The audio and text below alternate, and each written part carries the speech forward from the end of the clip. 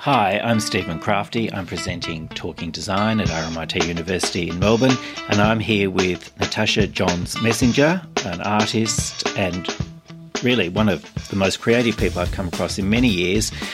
Welcome to the program. Thanks, Stephen. Nice to be here. Now, I was very fortunate to interview you a few years ago when you were working on a major exhibition for Heidi in the Heidi Museum in Bulleen, and everyone was talking about it. Everyone was kind of saying, have you seen Natasha's show? It's extraordinary. Well done on that show. Thank you. That's nice to hear. It was fabulous. And now you've done a lot of work since then, obviously, but people who didn't see that show will actually enjoy seeing the major piece of work at the Ian Potter Gallery, John Wardle's installation, that you worked very closely with him on that. Tell me about that. That was part of the Venice Biennale in 2018, correct? Yeah, so basically John, I think after he saw the Heidi show, he was reintroduced to my career, and he'd known me for a long time. I actually met him in 2001 when I did a piece at the Boiler House at the Old Science Works Museum. But John, I think, was reintroduced to my work, and he invited me to,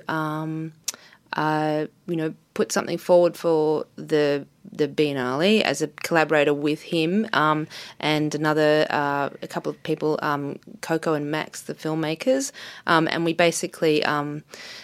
It was under John that we put it all together, and I was very honoured and delighted to be asked to be a part of that project, and it was an incredible experience all up. What's so lovely about it? You really introduce the spatial element in quite a different way. I mean, I just went to the NGV to have a look at the exhibition, and it was lovely seeing all these school children were lined up, and they're all giggling and getting very excited. Yeah. Some of them were bumping into walls that you deliberately had angled, so it was kind of throwing them off balance. And they were you could see they were really excited. Well, the whole idea of the placement of those mirrors is that they extend space rather than reflecting something, and so people aren't really used to seeing a mirror that's angled in such a way that they can't see themselves in until they approach the mirror in a certain way. So it basically offers up an illusion, and so when that happens, people are a little bit put off by, not in a bad way, but in a good way, put off by that space between what they think they know and then what they're perceiving, because it doesn't seem like it's possible that you can see through the wall via these periscopic setups. So they're, especially little kids, I hope to bring out the child and an adult in that situation as well, because they might walk in and have the same reaction but don't necessarily act in the same way as a kid might. Now, it's predominantly timber.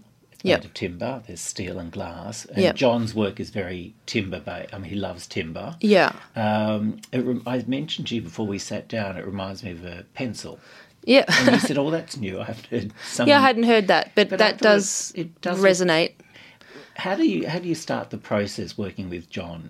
Did he present some ideas? It was me coming into his studios and to his practice, and I was just a part of a team in a lot of ways. And so there's a lot of and it was really nice for me, because being an artist who often works, especially on the process of making work, in my studio by myself with my ideas, it was a nice change to be involved in a team effort on a project. So coming in to see John and working with the team, it was like we would all sit around and listen, and some people would throw ideas this way and that way. The ultimate idea was John's, and then it was more about how do we take all the different component parts and the pieces that we were contributing our specialties to. Like my specialty was going to be making the porthole in the sort of central area, so that it felt like you could see through the sculptural object to the other side and beyond, as if it was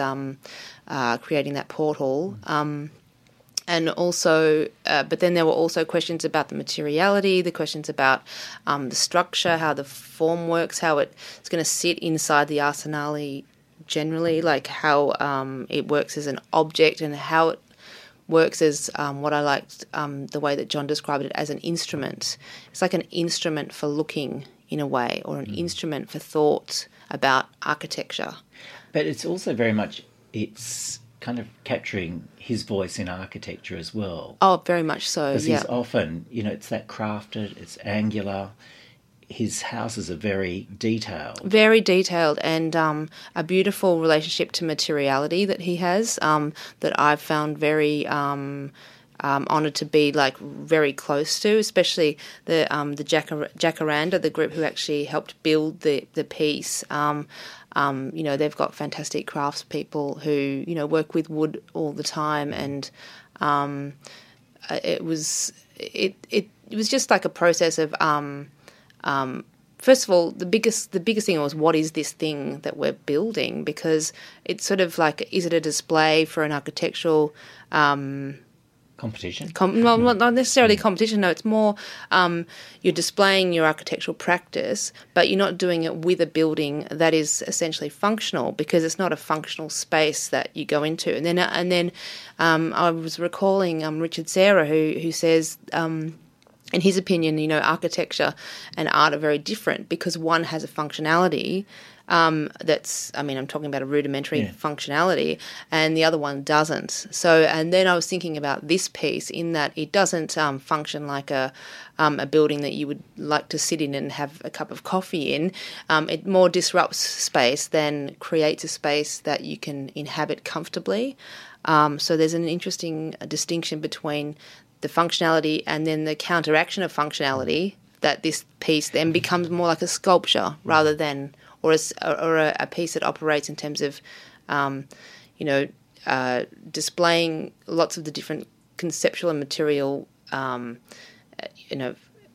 abilities of architecture, but not within an object that is a functional building. Natasha, I don't think people realise, but we can actually, RMIT can claim you partly as ours, because you studied fine art here. Yeah. A few years ago, many years ago, and then you went on to do you got a master's, and then you went on to do a master's in film at Columbia University in New York. And you were saying you've always wanted to be into film. Yeah, both. I wanted to do both. I mean, I don't think. I think if you've got a kind of a creative bent in your life, it doesn't have to be, one or the other, stuck on one kind of medium. Although that can create lots of, dilemmas about which way to place yourself sometimes. But for me, I always wanted to do film from a very young age, and I thought I would love to be a film director. That would be great. And then when I got to the age where I was going to university, there was only the AFTRS was around, but that was in Sydney, and it wasn't the thing that you went off to go to study in another state back then. So and I didn't really want to go to Swinburne. I didn't feel very glamorous, so I thought art school felt a lot more, like me, and it was still very creative. So I always thought I wanted to do it later, and that's why I studied it later. And then you got a green card and you went to New York. That's right. And so film's something that you'd still entertain. Oh, absolutely, yeah. I mean, I spent 5 years of my life at Columbia doing that master's, so it was 2 contact years and then 3 years of research. And for me, it was about not so much, coming out with the first feature, off the bat, but coming out with the knowledge that and the skills in which to be able to do that at a later date, when the material presents itself and when the opportunity presents itself. Because as you know, with film, it's a very big commitment. It's a long road in terms of when you decide to make the film, and when you you have to go all in for quite a few years, which I plan to do. But not at this stage. Well, the script is there, the contacts are being made, little seeds are being planted, let's just say, and more importantly, in my mind's eye, it's done in some aspect in the future. I'll keep maybe next time we get to chat. Yeah. So you've been in New York. You've spent quite a long time in New York, and you did quite a major installation, working with FX Fowl Yep. Architects, a major practice in New York, which... Yeah, it seems to be a recurring theme to work with architects for me. What is it about architects? Well, it's simply the fact that as an installation artist, when I do like an exhibition in a museum, it's a kind of an ephemeral activity, because it might be up, say for example the Heidi show, which was very anchored in the space of Heidi. It's there for a few months and then it's gone, because it's so anchored in the site that it can't be remade again with the same fenestration, the same views, the same movement. That's very site specific. Yes, so for me, working with architects is a way of creating opportunities where the work can live on in its best way inside site, as a piece that doesn't die off not as quickly, at least, as a museum piece might. When you're working with an architect, to say you're working on a project at the moment with a leading architect, how do you kind of start that process? Do you look at the site and something kind of really draws you in, or do you look at the actual architecture itself? How do you start that process, and how close does the architect get involved in the process? Because it's interesting, because there's always a fine line, and it comes down to, I think, different architects have different personalities, as well as I have my own personality. So that's how we sort of edge in slowly. I like to edge in very slowly and see where that we want to come together. Ideally, you want to come together where the piece itself is more important than the sum of its parts, in a way. And if you've both got at that as the core idea, then you're going to be fine no matter what happens, because you're just always steering yourself towards the best outcome. And for me, that could be concentrating on the site itself, or it could be concentrating on the architecture that already exists, that's already a signature of somebody else's. Like, I can respond to signatures in other people's architecture as well, as a kind of a part of the subject matter of the site that I'm responding to. I mean, architects are interesting. They've created this something they're really proud of, and your work is very strong. Does it occasionally happen where an architect kind of almost the sculpture's stronger than the piece of architecture, and they kind of, or you try and create a balance? No, between the two? I would always try to, as a general idea, kind of go in with a sort of an idea of harmonising a space, or respecting a space, rather than making a statement on a space. It's almost like I always err on the side of simplicity rather than complexity, not in terms of conceptually, but in terms of structurally speaking. Stepping back, maybe even the idea of, one of my favourite artists, Gordon Matta Clark, he removed things as opposed to adding something. It's like a different, so it's not about necessarily making a statement or a signature. It's more about creating a space for something to happen. Like, for example, in Altaview, the piece with FX Foul, it was about opening a fence to make a view that wasn't there before. This was the orange. This is the orange, the large tinted orange window. In some ways I thought, where am I in this? Because it's very, very simple. It's essentially a window with an ellipse. And sometimes, it can seem, on the outside, it can seem easier to do something simple, but sometimes it's just harder to do something simple, because you've got to, state the case that the most simplistic, response to the project is the one you've got to push, because people often like more. It's like going into, the Muji store, and it's great because everything's very plain in there, as opposed to, a space with lots of flowers printed on the sheets. It's like sometimes it's harder to find the most simple, elegant answers.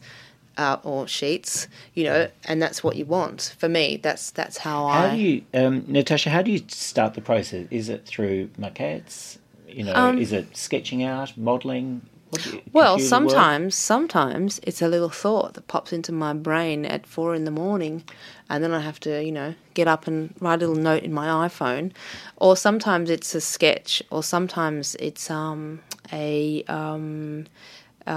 clear image, and other times I work with visualizers to help me, come up with ideas. Or I have made models before as well. So there's a whole lot of different ways that that the creative process can come to fruition. But You've also done quite a major piece at Monash University, the water orb. Tell me about that. well, that was a really fun project actually, and it was a bit challenging as well, I've got to say, because Charlotte Day, who's the head of Mama, she, after the Heidi show, she invited me to be part of the Ian Potter Forecourt Commission for the Ian Potter Cultural Fund, and I was absolutely thrilled because, first of all, it was something I didn't have to apply for. It's something you invited. It's a really nice feeling, and you get to say, okay, I'm going to make a sculpture. It's going to be here. But then I had a lot of Freedom.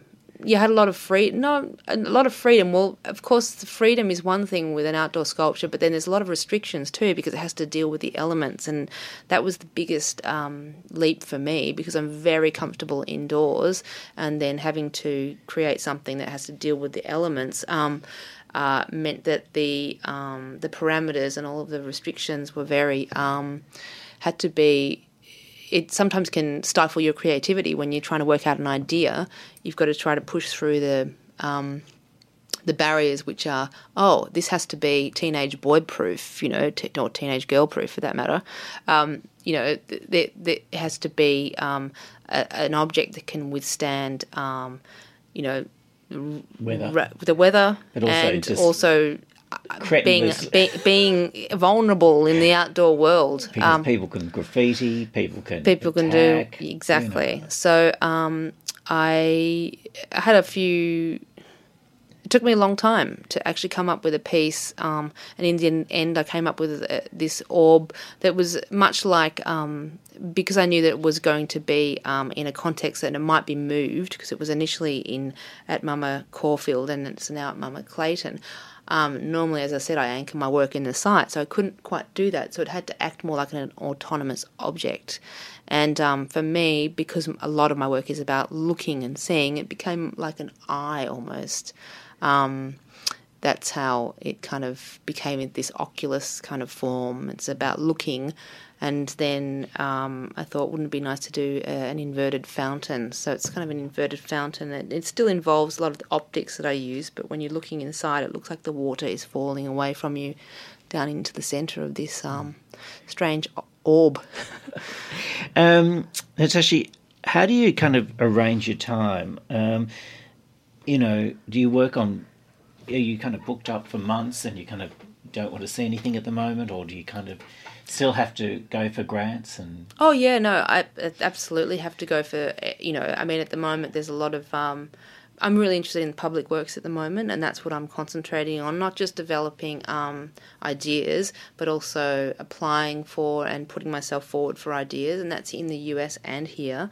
And there's always a section of your time that's taken up with this kind of administrative side where you're planting seeds for the next things to happen. And at the same time, I'm doing lots of reading at the moment, especially in relationship to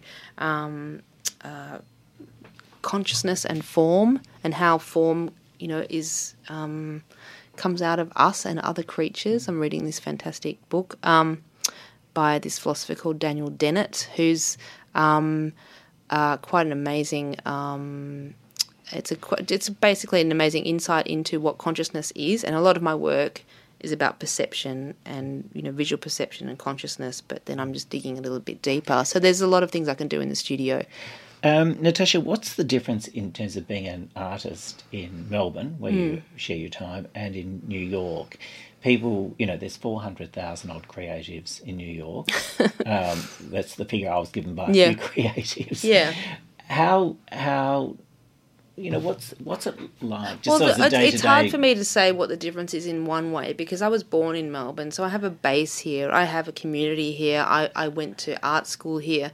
I have connections here that go back further and deeper than I had in New York. So I always felt like I was kind of floating on the surface in a lot of ways. In New York. As well as the fact that there's not as many opportunities, or there are, but there's a lot more people going for those same opportunities just simply because of a population difference. But I felt like I had a very good run in New York. I had a lot of opportunities come my way, and I had a lot of great connections, which I still have, and I'm excited about doing more work in New York, and especially doing pieces for the Public Art Fund and for Percent for Art in New York, and kind of those commissions that were lucrative as well as fun to do. I mean, you just want more of those. So how different is it? There's no difference in the approach once you kind of get the exhibition or the gig, but the general feeling is that in Melbourne it feels, as I said, the baseline is different because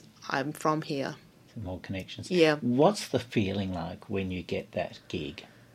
Something you really want more than anything else, and you get that phone call, and I know you've had it several times, whether it's a Heidi that's funny. show. It's funny you ask. How do you react? What's the feeling? Well, this is interesting because there's never a point where people are, bashing down the door. That doesn't, you think that that's going to happen at some point, when you're a young artist, you think, okay, one day they're just going to be banging on my door. That doesn't happen. You've got to be active the whole time, and you've got to keep making things happen. But when you do get someone knocking on your door, it's like, it's just a really nice little sigh of, oh, that was really lovely. I wish that would happen more often, and hopefully it will start to. But it's just a bit of it's a very nice moment, but you can't ever rest too long.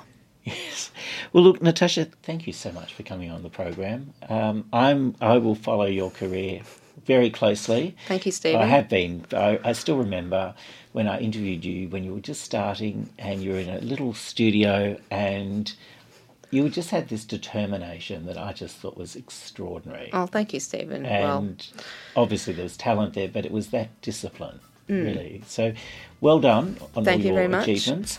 And you've been listening to Stephen Crafty interviewing Natasha Johns Messenger, talking design. Thanks so much for listening.